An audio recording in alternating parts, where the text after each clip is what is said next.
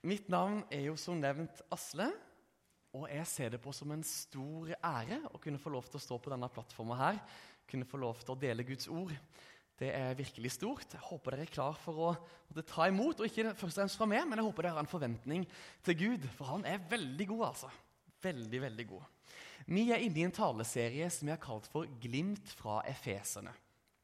Og som navnet tilsier, vi skal gi noen glimt over noen uker nå. Vi sammen 3 uker i denne serien, vi nå i den midterste, og vi har ikke ambisjoner om å ta dere gjennom hvert eneste vers i Efeserne. Det hadde blitt ganske ambisiøst på 3 uker, men som navnet tilsier, vi ønsker å plukke fram noen glimt fra det her spennende brevet som Paulus har skrevet. Forrige søndag så forkynte Bjørn Øyvind Fjell, og jeg synes det var så spennende, og jeg satt såpass langt fremme på stolen der, at 2 ganger i løpet av preken så holdt jeg på å tippe fremover. Så jeg sa han til han etterpå at det her var ordentlig bra, Bjørn Øyvind. Og det han gjorde kort fortalt, det var at han ga en innledning til brevet sånn generelt, og så tok han oss gjennom de første 10 versene egentlig i kapittel 2, og så snakket han om Guds masterplan. Og kort fortalt så sa han at nummer 1, Guds masterplan, å sette folk fri fra selvopptatthet og ondskap. Så gikk han videre, så sa han at Guds masterplan å frelse mennesker av nåde, ikke gjerninger, men på grunn av nåde. Og så nummer 3, Guds masterplan å hjelpe mennesker til gode gjerninger. Og nå skal ikke jeg bruke lang tid på å introdusere meg nå og hva jeg skal snakke om, men jeg har lyst til å bare veldig kort sette det i sammenhengen, så dere skjønner hvor vi henne nå. Og det var sånn at i desember så var jeg og familien på en liten førjulstur til Oslo, og på lørdagen så var vi på det her julemarkedet i Spikersuppa. Og der var det flere gøye ting, men høydepunktet både for de små i familien og de store, det var å ta pariserhjulet som var der, og når en var på toppen der, så en utover hele Oslo. En hadde mange av de store bygningene, en så Slottet, en så Nationalteater, Oslo S, Stortinget, utover Oslofjorden, opp til Holmenkollen. Og for noen sånne bønder i byen, så var det kjempestas, for endelig så begynte en å skjønne litt grann hvor de ulike tingene var, hvor ting var i forhold til hverandre, hva som måtte være oversiktsbildet. Og det på mange måter dette som Efeserne gjør. Efeserne gir oss et sånn oversiktsbilde. Efeserne ikke det lengste brevet i Nytestamentet. Det ikke det mest dyptpløyende brevet i Nytestamentet. Men det tar og løfter en opp. Og fra litt sånn fugleperspektiv så gir en først, i de første 3 kapitlene, en sånn innføring, eller en reise inn i evangeliehistorien. Og så, i de siste 3 kapitlene, så det mer forklarer til oss hva det her betyr for oss. Våre relasjoner, hvordan vi med hverandre, kirka, fellesskapet, og det veldig spennende. Og flere av brevene til Paulus, egentlig veldig mange, jo sånn som, så langt vi klarer å skjønne, så de skrevet ut fra noen spesifikke situasjoner. Og det sies jo ofte, det sånn, akademikere sier at når du leser brev i Nytestamentet, så det nesten som å høre en telefonsamtale hvor du bare hører en person. Og så må du utifra hva den ene sier, prøve å forstå hva det den andre sier, og hva det som situasjonen her. Og mange av brevene i Nytestamentet jo sånn at de faktisk til en konkret situasjon, ofte litt sånn alvorlige, utfordrende ting, til noen konkrete mennesker. Men Efeserne ikke det. Efeserne var et sånn sirkulasjonsbrev som ble sendt ut, og som rett og slett tok en sånn nydelig flytur over et vakkert landskap. Og det jeg ønsker å gjøre neste uke, for da må dere holde ut med 1 uke til, men da har jeg lyst til å ta oss inn i andre delen av Efeserne, hva evangeliehistorien har å si for oss, litt som fellesskap først og fremst. Men det jeg har lyst til å gjøre i dag, det å fortsette, for som sagt, jeg ble så inspirert av Bjørn Øyvind, så jeg har lyst til å fortsette der han slapp. Og det jeg har lyst til å snakke om, det at Gud, han har sendt oss til denne verden for å være utsendinger fra den himmelske verden. Vi tar og ber en bønn, og så hopper vi i det. Herre, takk for at vi kan få lov til å samles her. For en glede, og så heldig vi få lov til å sitte godt, få lov til å ha det bra sammen, men først og fremst få lov til å være i ditt fellesskap og i ditt nærvær, kunne få lov til å feire gudstjeneste og feire det. Takker deg for at du her, og du ønsker å gi noe godt til oss fra ditt ord denne formiddagen. I Jesu navn. Amen. Amen. Dere, jeg har lyst til å begynne i Efeserne kapittel 2 og vers 10. Der står det: For vi hans verk, skapt i Kristus Jesus til gode gjerninger, som Gud på forhånd har lagt ferdige for at vi skulle vandre i dem. Og så har jeg nå lyst til å lese det samme verset fra The Message, som en parafrase. Og der står det: Han skaper hver og en av oss ved Kristus Jesus til å bli med ham i det arbeidet som han gjør. Det gode arbeidet han har gjort klar for oss. Arbeidet som vi må gjøre. Dere, vi invitert med til å samarbeide og være med på det som Gud holder på med. Og da jo spørsmålet: hva i all verden det Jesus holder på med? Det synes jeg et riktig spørsmål da. Og det kan sikkert svares på mange måter, men jeg har lyst til å oppsummere det med at det Jesus holder på med, det å bygge sin kirke, og gjennom den utbre Guds rike på denne jorda. I den mest kjente bønnen i Bibelen, fra Matteus kapittel 6, som Jesus lærer oss å be, som han kaller for Fader vår, eller Vår Far, så begynner det med: Vår Far i himmelen. La navnet ditt helliges, la riket ditt komme, la viljen din skje på jorden slik som i himmelen. Og vet ikke om du har tenkt over det, men i språket vårt så har vi mange sånne rare ord og uttrykk. For eksempel det å svelge en kamel. Det jo på et vis å godta noe som du opprinnelig ikke ønsket. Å tråkke i salaten, noen som driver med det, det jo å tabbe seg ut, ikke sant? Og hvis noen har en rev bak øret, ja, da det en liten luring. Og for eksempel hvis du står med skjegg i postkassa, det ikke noe særlig. For da har du gjort noe dumt, da har du dummet deg skikkelig ut. Det sies at det uttrykket der, det kommer fra Danmark. Det var en som jobbet i postvesenet, og så ble han anklaget for å ha stjelt fra postens pengekasse. Og han sa: nei, det har jeg ikke gjort. Men så kommer politiet. Jostein kom, eller broren hans fra Danmark kom, og så sa de at: men vet du hva, vi tror det deg. Så de undersøkte litt grann i pengekassa, og der fant de et hårstrå. Og så viste det seg etterpå at når de viste det, ja, det lignet veldig mistenkelig på skjegget hans, og det var da innrømte han, og dermed så sto han med skjegget i postkassa. Så nå lærte dere det. Men så det noen ord og uttrykk som på mange måter forandret seg over tid. Jeg kaller ikke min kone dette her, men jeg vet at andre gjør det, og det funker greit. Kjerring. Det betyr egentlig en liten kar, eller en du har kjær. Sinnssykt. Det noe som noen av oss bruker for å liksom forsterke det vi skal si, men det jo egentlig et uttrykk fra psykiatrien. Og i grevens tid, for eksempel, det brukes nå om at det liksom var i siste lita. Men egentlig så betyr det at det var i den lykkelige tiden, eller den gode tiden. Og så kommer vi nå til det her som jeg nettopp leste da. La riket ditt komme, la viljen din skje på jorden slik som i himmelen. Og nå vil ikke jeg påstå at dette liksom et uttrykk som har forandret mening, eller som at ikke vi forstår det, for jeg tror vi på mange måter gjør det. Men det jeg har lyst til det da, det å dykke litt mer ned i hva det faktisk betyr. Kanskje noen av meninger som kanskje har blitt litt mistet for oss på veien. Og hva det betyr for oss som enkeltpersoner og som fellesskap. For den bønnen her, det egentlig en apostolisk bønn, som et strategisk militæroppdrag. Og nå skjønner jeg at nå må jeg bare ta en parentes med en gang. For dette her vil mange si at dette er kanskje ikke den rette søndagen å snakke om et strategisk militæroppdrag. Men jeg håper dere klarer å henge med meg og være med på dette bildet og se at hjertet som Gud har bak dette bildet her, det ikke krig, det ikke våpen, men det en kjærlig og god Gud som ønsker å påvirke mennesker som har kommet langt vekk fra han, med det fantastiske som han har å by på, som bare godhet og bare kjærlighet. Og med det sagt, så har jeg lyst til å introdusere dere for et gresk ord som heter apostolos. Vi oversetter det til apostel, men det betyr en som utsendt, en som sendt. Men så betyr det mye mer enn det også, for hvis jeg kan ta dere med nå og spole tilbake noen 1000 år, hvis du hadde blitt kalt en apostolos, så var det fordi at du hadde en spesiell jobb. Du var en av mange som i en situasjon hvor romerne hadde kommet og tatt over et nytt område, så var ikke du med å kriga, men du var en apostolos som ble sendt etterpå. Du var kanskje en lærer, du var kanskje en filosof, kanskje en håndverker, kanskje en kunstner, kanskje en av de her tingene som med å bygge et samfunn. Og så ble du sendt til dette stedet i etterkant. Og det enkle målet, den enkle oppgaven som du hadde da, det var å redesigne og gjenskape på dette nye stedet, det stedet som du egentlig kom ifra.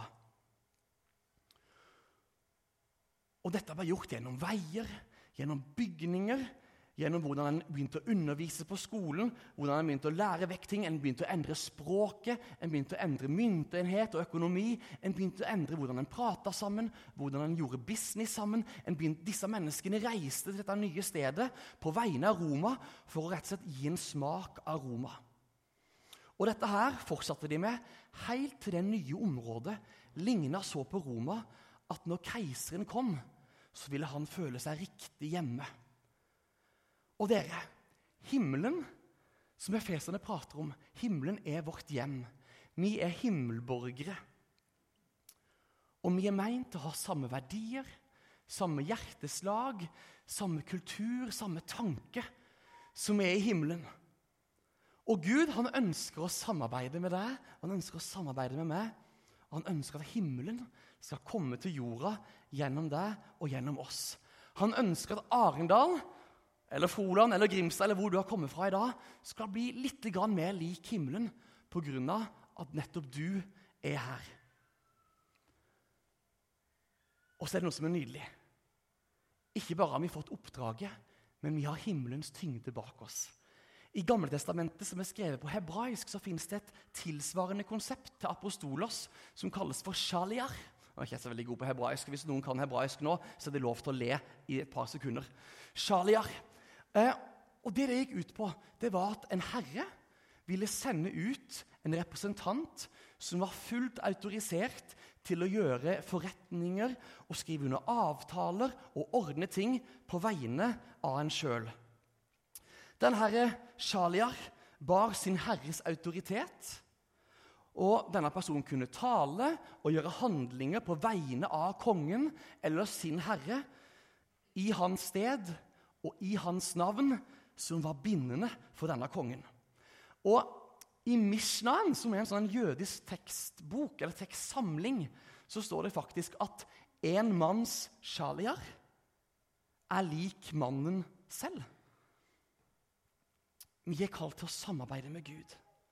Og vet dere hva? Han har gitt oss sin fulle autorisasjon, det var et vanskelig ord, til å representere han. Til å tale og til å gjøre handlinger på hans vegne. Og oppdraget som han har sendt oss ut for å gjøre, det er at hans vilje skal skje på jorden, sånn som i himmelen.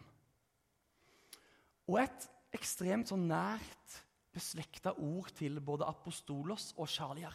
Det er det vi kaller i dag for ambassadør. Og i slutten av Efeserne, i kapittel 6, og vers 19-20, så er det sånn at Paulus skriver til disse menneskene, og så ber han de om hjelp, egentlig. Han ber de om følgende. Han ber de om å be om at de rette ordene må bli gitt meg når jeg skal tale, så jeg frimodig kan gjøre evangeliets mysterium kjent. Det som jeg er sendebud for, eller representant for, eller ambassadør for, som det står i en del oversettelser, også mens jeg er i lenker. Be om at jeg ved evangeliet får frimodighet til å tale slik jeg skal. Og i et annet brev som Paulus har skrevet, i 2. Korinterne 5:20, så står det i en levende bokoversettelsen: Jeg er altså en ambassadør for Kristus, og Gud, han appellerer til menneskene gjennom meg. Som en høyttaler for Kristus, så roper jeg til alle: Aksepter Guds tilbud og bli venner med han. Som Bjørn Øyvind snakket om forrige søndag, så er vi statsborgere av himmelen. Efeserne forteller oss at vi er himmelborgere. Men vi er ikke bare noen som er ment, vi er ikke bare statsborgere, men vi er faktisk utsendt som ambassadører. Og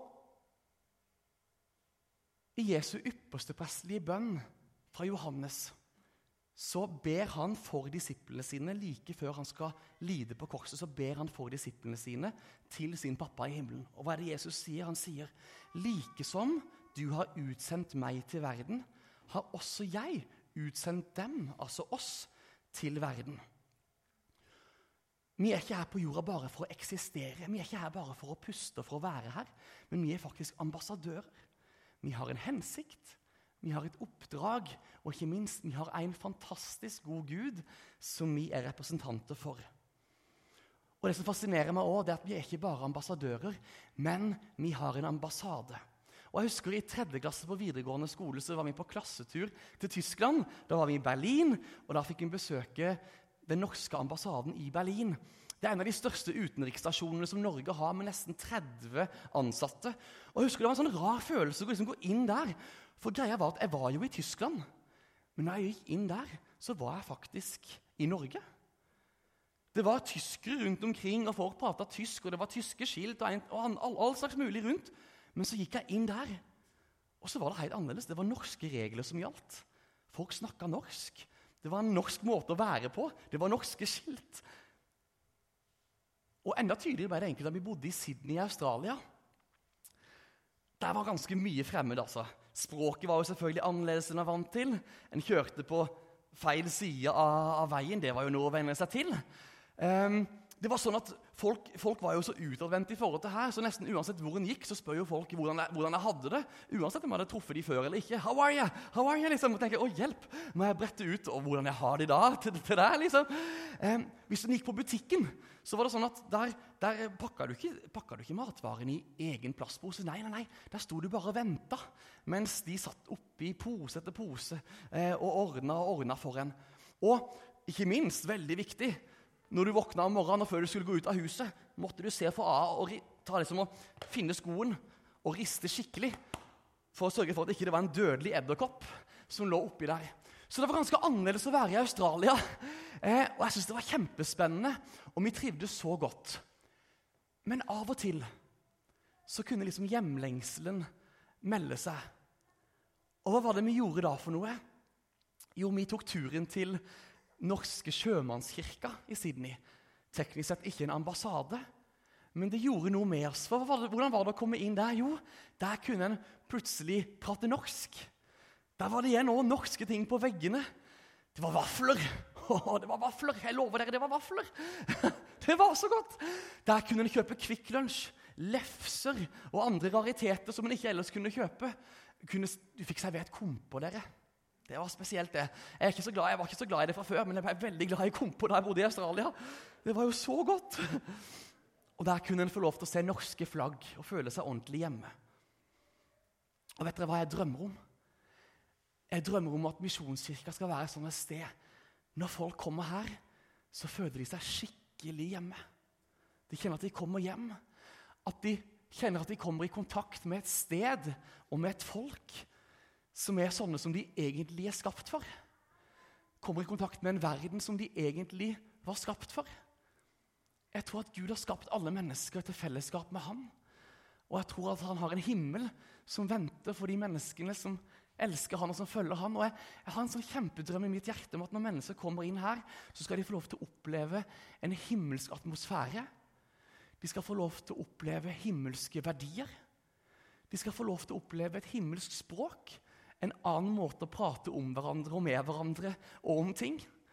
At de skal få lov til å kjenne at det er en annen kultur som ikke handler om å trykke hverandre ned, men å løfte hverandre opp og heie på hverandre. Det drømmer jeg så om. Vi trenger å ta med oss mennesker til ambassaden vår. Vi trenger selv å komme til ambassaden vår. Men så er det viktig at vi ikke bare blir her inne heller. Men at vi er ambassadører som går ut og møter den verden med det gode som Gud har lagt på innsida. Som apostolos, eller som ambassadører, så er vi sånne som har himmelens rike som hjemland, men som midlertidig er utsendt her på jorda for å gjøre jorda mer lik himmelen. Vi er ment til å være bærere av noe som er annerledes. Og det naturlige spørsmålet som jeg stiller meg jevnlig, det er: lever jeg annerledes? Bærer jeg noe annerledes? De romerske apostolos, de skulle for eksempel bringe språket, aksangen, dialekten hjemmefra. Og jeg stiller meg selv spørsmålet: bringer jeg dialekten fra himmelen?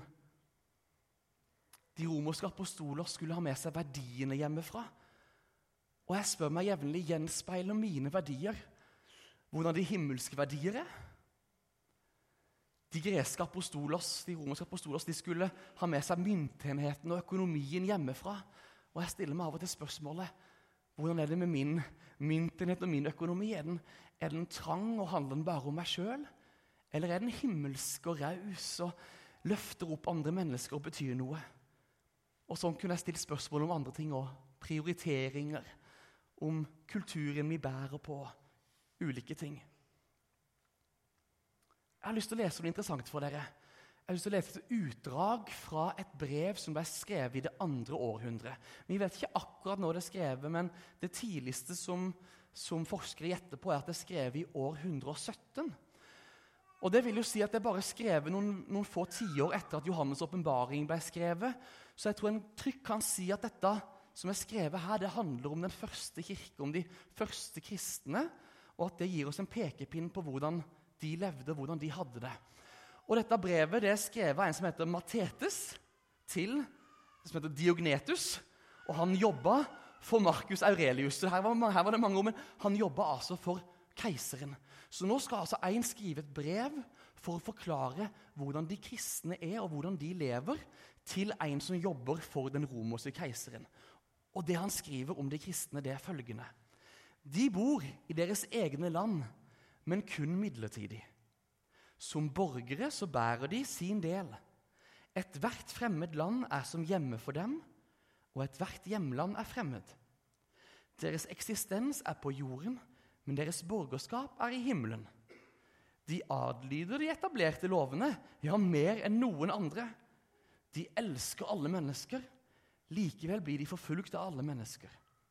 De blir tatt livet av, likevel er de velsignet med liv. De har ikke så mye, likevel gjør de mange rike. Det er mye de mangler, likevel har de mer enn nok i alle ting. Og de blir snakket stygt om, likevel er de rettferdige. Jeg skal gå mot avslutning nå, og jeg kan kanskje be team om å komme opp, så skal vi snart ta og prise Gud sammen.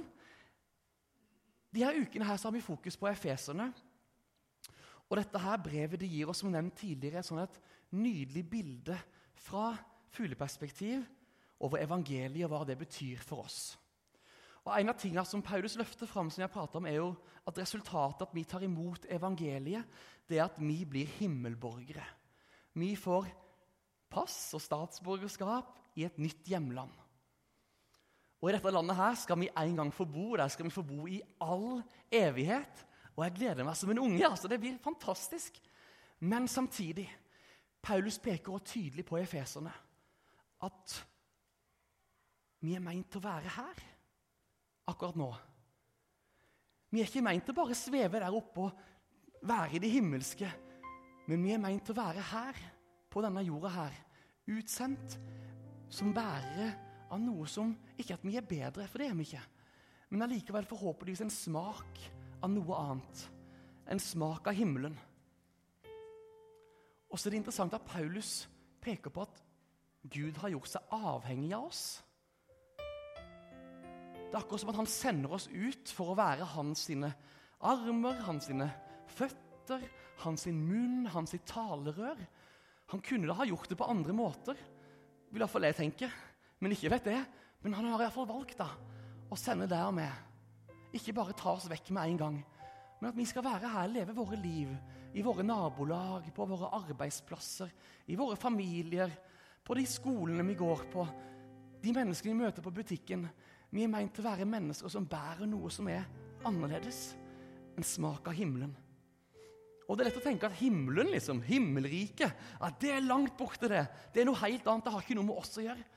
Men jeg får inntrykket når jeg leser både Efeserne og Guds ord generelt, at himmel og jord på et vis er meint til å overlappe.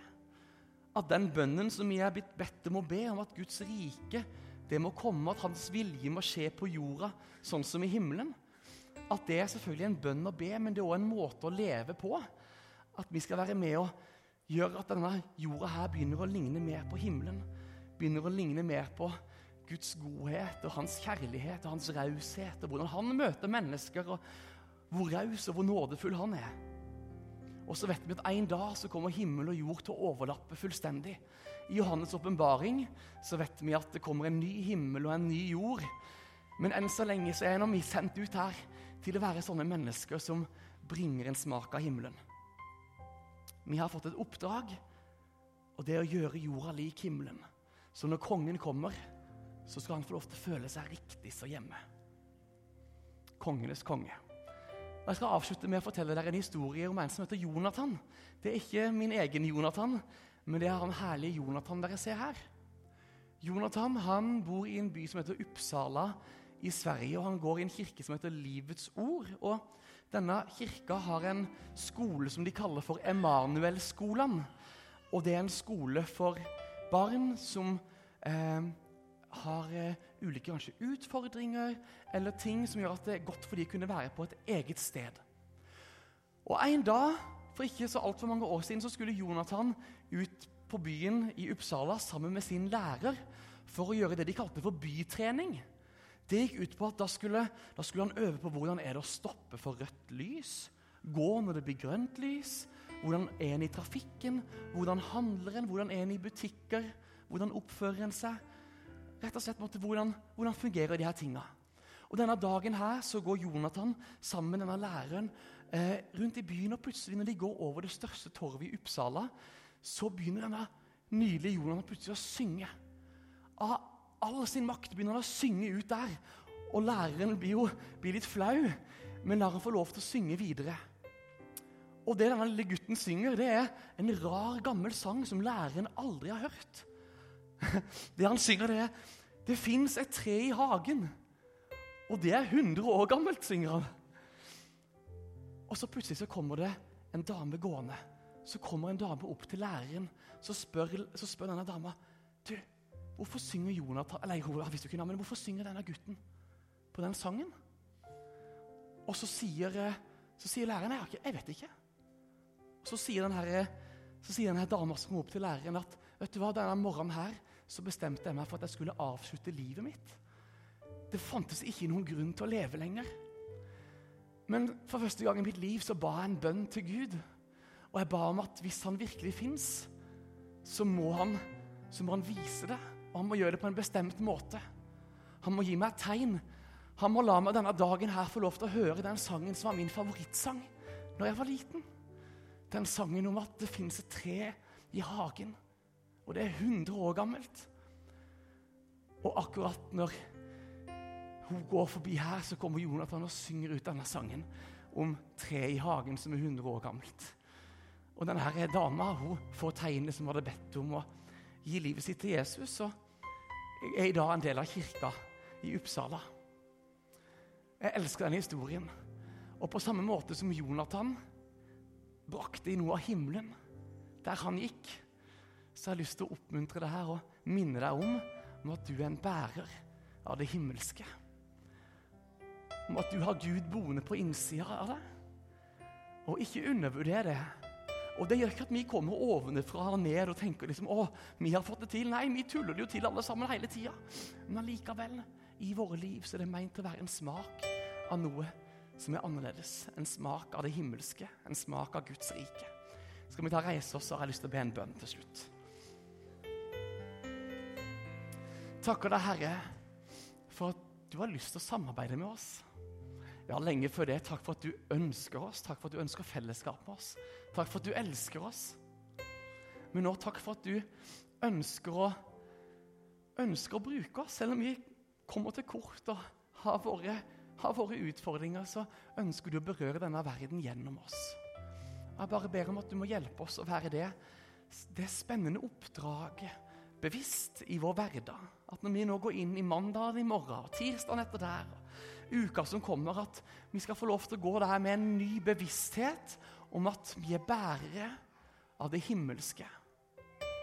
Om at vi er ambassadører, at vi er utsendinger, om at vi er representanter, ikke bare for oss selv, men først og fremst for deg, Jesus. For hva du har gjort. Sånne som bærer evangeliehistorien med oss, og gjør den synlig gjennom våre ord, gjennom våre handlinger, gjennom hvordan vi gjør våre liv. Jeg ber om styrke og nåde til det. Ikke at vi skal dra oss i nakken og prøve å gjøre oss gode nok, for det er ikke det det handler om. Men jeg ber om en nåde over hver eneste en her i den uka som de går ut i nå, de menneskene vi skal møte, en nåde til å få lov til å være bærere av din nåde, av din fred, av din kjærlighet. I Jesu navn, amen.